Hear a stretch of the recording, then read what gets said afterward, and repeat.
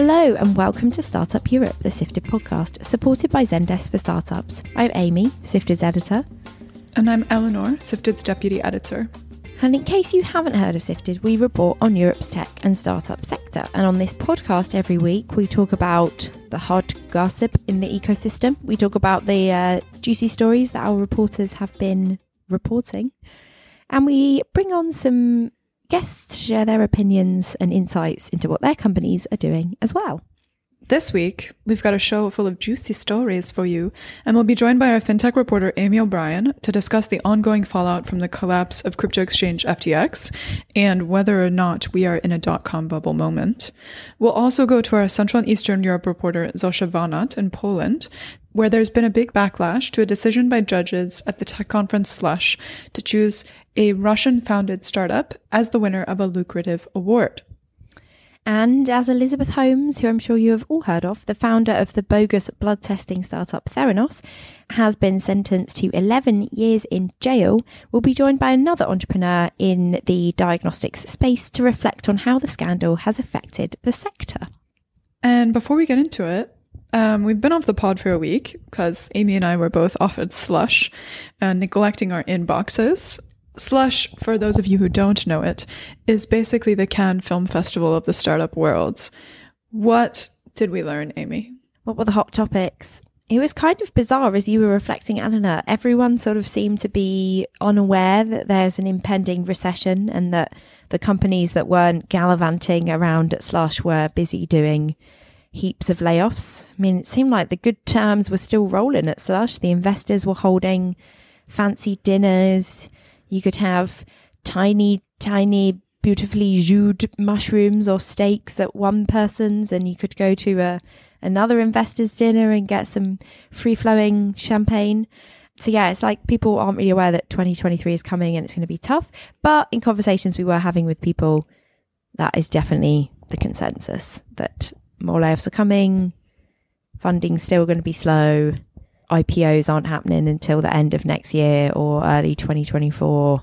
It's, batten down the hatches. Yeah, I thought that I had some really interesting conversations with people, especially around talent. I think that's some place where a lot of people are thinking about, how do you communicate to the employees that you haven't laid off? How can you motivate them to stick with the team? How can you actually maybe start hiring again and communicate that when you do need to make some key hires once you've laid off? And then also the kind of talent that's being unlocked from big tech companies right now is super interesting as well. Yeah, I was also at some events in Berlin this week, and talent was something I was asking lots of people around about. One growth stage investor said that she thinks that most companies have laid off about 20% of people when they have done layoffs, and that most of the founders she's speaking to have actually said it's kind of been a good thing. We're now more focused. The team is clearer on what they're working on. Everyone can be a bit more on it. Interesting. Not so fun for the people who've been laid off. Other investors we spoke to think that all the layoffs at the big tech companies is going to be quite a good thing because earlier stage startups can hire those people, and that some of that talent might go on to found businesses. So interesting one to keep an eye on and keep taking the pulse of. You also had an interesting conversation at Slush, Amy. Tell me who you caught up with for our next pod. I did. I was talking to Danny Reimer. If you haven't heard of him, he is an OG partner at Index Ventures. He helped set up the London office, then he helped set up the San Francisco office. Now he's back in London. He was the board member of Figma, the design startup that got bought by Adobe in a superstar deal earlier this year. So he's one people like to listen to what he said. And I got half an hour with him to have a chat about things like talent, like layoffs, like crypto, like climate tech. So listen out for that next week on the pod. That sounds super rad, Amy, but let's get on with the show. First up, we're joined by Amy O'Brien, our fintech reporter, who's having a little bit of a wild ride at the moment since one of the biggest crypto exchanges, FTX, collapsed earlier this month. Amy, obviously FTX is over in the US, even though, they're a global company. How is this affecting things in Europe?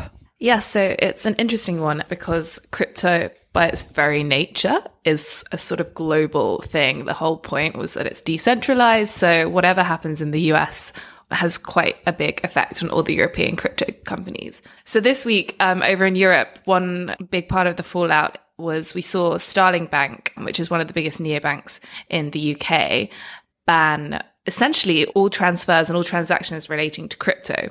So this means that although Starling never actually gave customers the opportunity to trade crypto within its app, if they want to transfer money into a crypto exchange or out of a crypto exchange, they can no longer do that.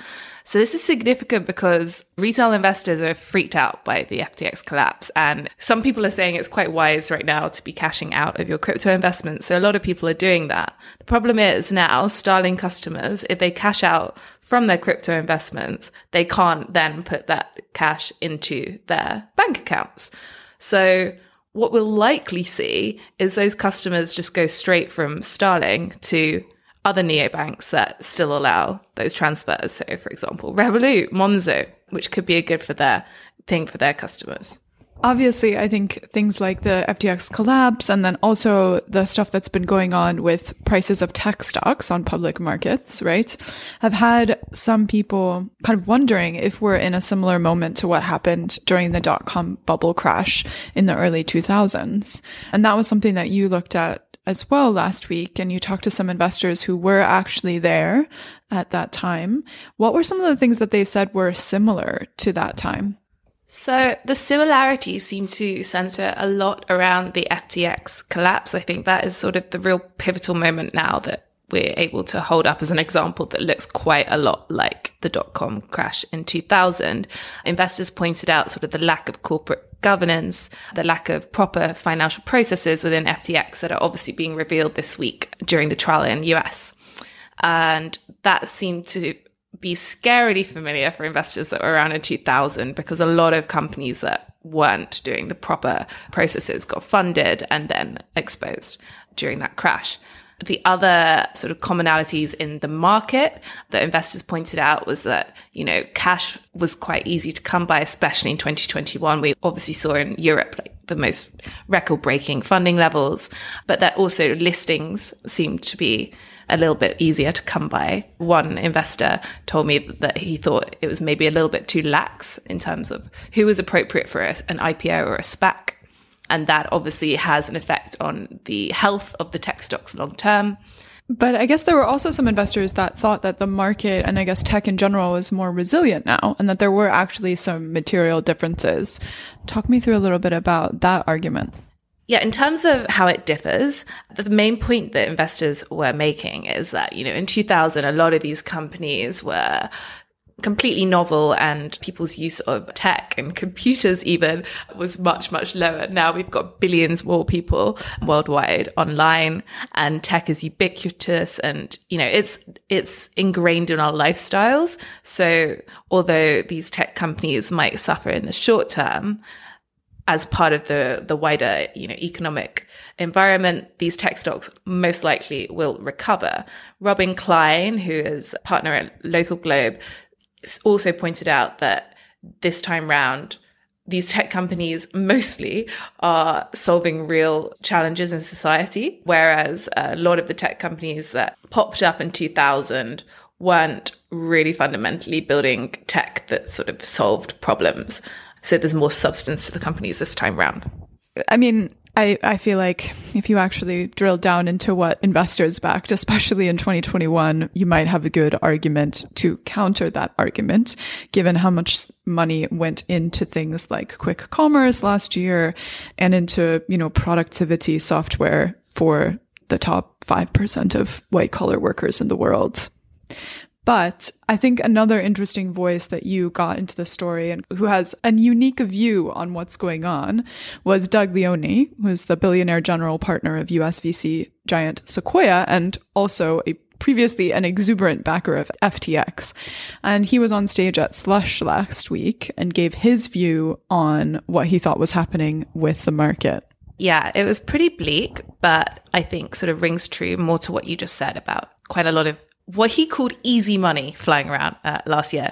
But his theory is that actually we might be in a crisis that is worse than both the dot-com crash of 2000 and the financial crash of 2008. Why? He said that the 2001 was sort of centered around tech companies, and the 2008 crash was centered around financial markets. Whereas this time round, we have a global crisis. So it incorporates both tech companies, financial markets, all of the macro challenges we've got at the moment. So rising interest rates, decreasing consumer spend, people are running out of money because the cost of living is going up so much, the energy crisis, and also geopolitical challenges. We have a war in Europe that is massively affecting investor confidence and financial markets. But did he have any advice for entrepreneurs? What should founders of today be doing? He was very much advising companies to swallow their egos and take a down round if they can get it. I think Europe has been a little bit behind Silicon Valley and perhaps had a point to prove in the last few years. And then in 2021, we started to see valuations sort of go up to Silicon Valley levels. But his argument was that, if you need the runway, forget about the huge valuation you achieved in 2021 and just raise. And it doesn't matter if it's at a lower valuation, because at the end of the day, it's all about survival at the moment. His parting advice was that startups shouldn't waste the recession. And I think what he meant by that was that this is really a time of natural selection within startups. If you can survive and your competitors are failing, then you're going to have a cheaper M&A opportunities. You're going to be able to poach great talent. There are all these opportunities that come out of this crisis that, as long as you are sensible managing your runway and perhaps leave your ego at the door, you can actually make the most of. Thank you, Amy. Well, we'll see who survives the wild jungle out there right now. Doesn't look like some of those quick commerce companies will. And perhaps we will have a more healthy reset of where money goes to in the venture ecosystem. Thank you, Amy. This podcast is brought to you by Zendesk for Startups. Zendesk helps startups build lasting customer experiences from day one. With the Zendesk for Startups program, startups get Zendesk customer support software and CRM for 6 months free of charge. You'll get access to expert advice and a community of like-minded founders and CX leaders to help you build the foundation for long-term growth. Learn more and claim your 6 months free at zendesk.com/sifted. So for our second interview today, we're joined by Zosia Vanat in Warsaw, who's been following the fallout from a controversial decision made at the tech event Slush, which is held annually in Helsinki. There was a prestigious startup pitching award, which had a prize of 1 million euros, was given to a startup called Immigram, which has 2 Russian founders. It helps people from outside the UK apply for the country's tech visa. So the award was given on Friday late afternoon, and then Zosia set the scene. What happened to you and I's WhatsApp DMs and what happened on LinkedIn immediately afterwards? Yeah, they exploded, right? We started to get quite a lot of messages and information and angry emails, not angry at us, just angry in general about the result of this competition. They came, at least to my inbox, they came mostly from the Ukrainian startup ecosystem and also the Polish startup ecosystem. So I would say those two were the most active when it comes to the criticism of that. And why were people so upset, Zosia? I mean, I think there's quite a lot of things to unpack here. I mean, there were many layers of this criticism. So the first one, I think, was the most general and even ideological. The Ukrainians, the Poles, they claim that there should be no recognition whatsoever for startups with any Russian links. And Immigram, it has Russian founders, as you said, Amy, but it also hires people in Russia.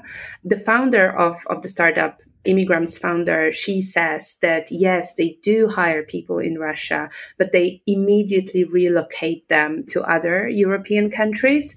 But I mean, that explanation sort of wasn't enough for people in Ukraine and in Poland.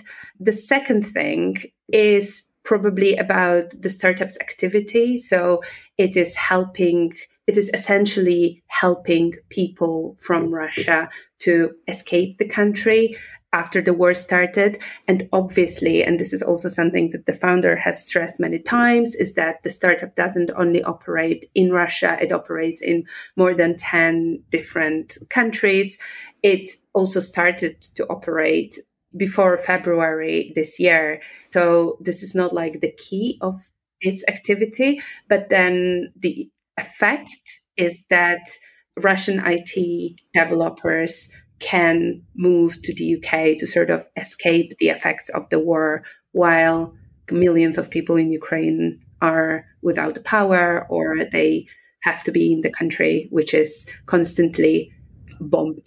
And Zosha, you set to work over the weekend, much appreciated. Spoke to Immigrams founder Anastasia. We also got in touch, didn't we, with all of the investors, and we published a piece Sunday evening. And then what happened on Monday? And then on Monday, Slash decided to revoke the award. So Slash basically said that they stand with Ukraine and they did some extra due diligence and digging. And they asked the investors involved not to proceed with any investment. I mean, at the same time, to be completely fair here, at the same time, Immigrams founder said that she's opting out from the competition as well. So we don't really know who was first here. We can only suspect. But yeah, it sort of ended that way.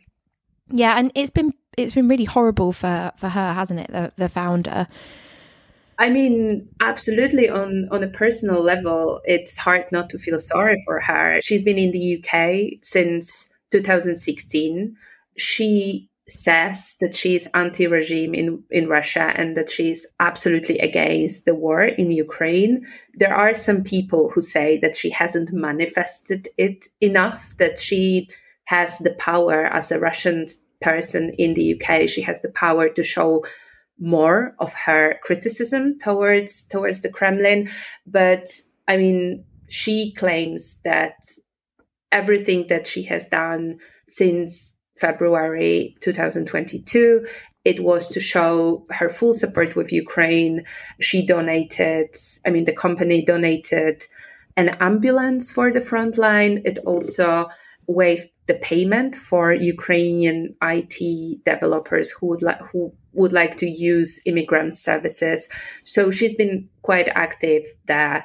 And I mean, since this all outrage started, she said that she had started to get death threats and a lot of like very critical messages via the social media.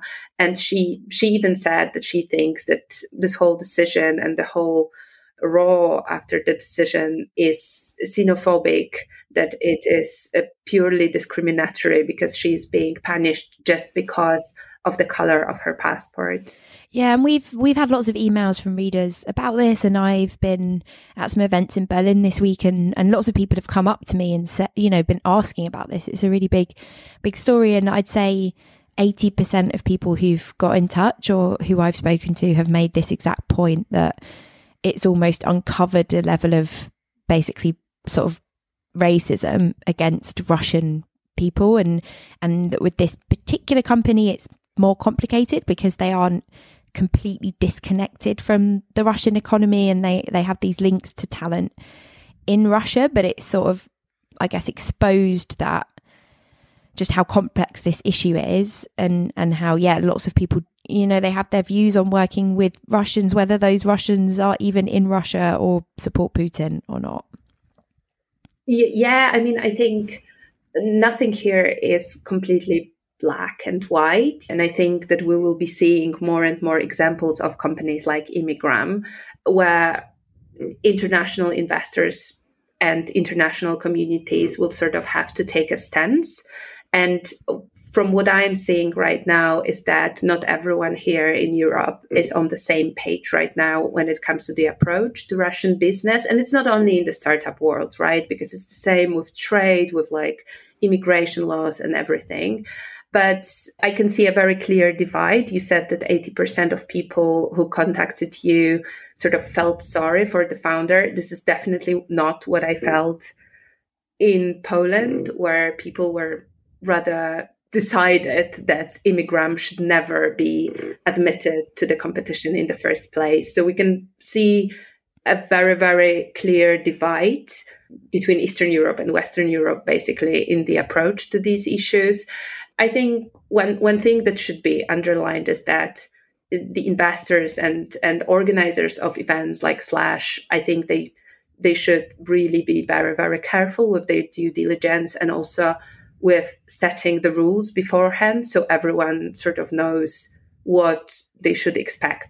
Thank you, Zosha. We will be discussing this further on Sifted. We have some opinion pieces from readers coming along, both on the topic of where people come from and how much of a role that should play in whether or not you invest in them, and also maybe some communications lessons learnt from this situation. And finally, we're going to be talking about the fallout from what's been described as Silicon Valley's trial of the century, which saw Elizabeth Holmes, founder of the phony blood testing startup Theranos, sentenced to 11 years behind bars for fraud. So for those who don't know the story, Elizabeth Holmes basically ran a company that she said had developed technology that would revolutionise the medical diagnostics industry by allowing people to test for a wide range of conditions using just a pinprick worth of blood. She managed to convince investors to part with more than $700 million, with the company Theranos being valued at more than $10 billion at its peak, before it transpired that the tech was totally fake and there was nothing behind her bold claims. Now, this hasn't only affected Theranos' investors who lost out, but it's also had an impact on other entrepreneurs working in the space. So today, we're joined by one of them, Hamish Grierson, who's the founder of an at-home diagnostic startup, Thriver. So, Hamish, start off by telling us a bit about what your company actually does. Hi, Amy. Yes, so Thriver is a UK-based health tech business that is focused on making biodata a powerful part of everyday life.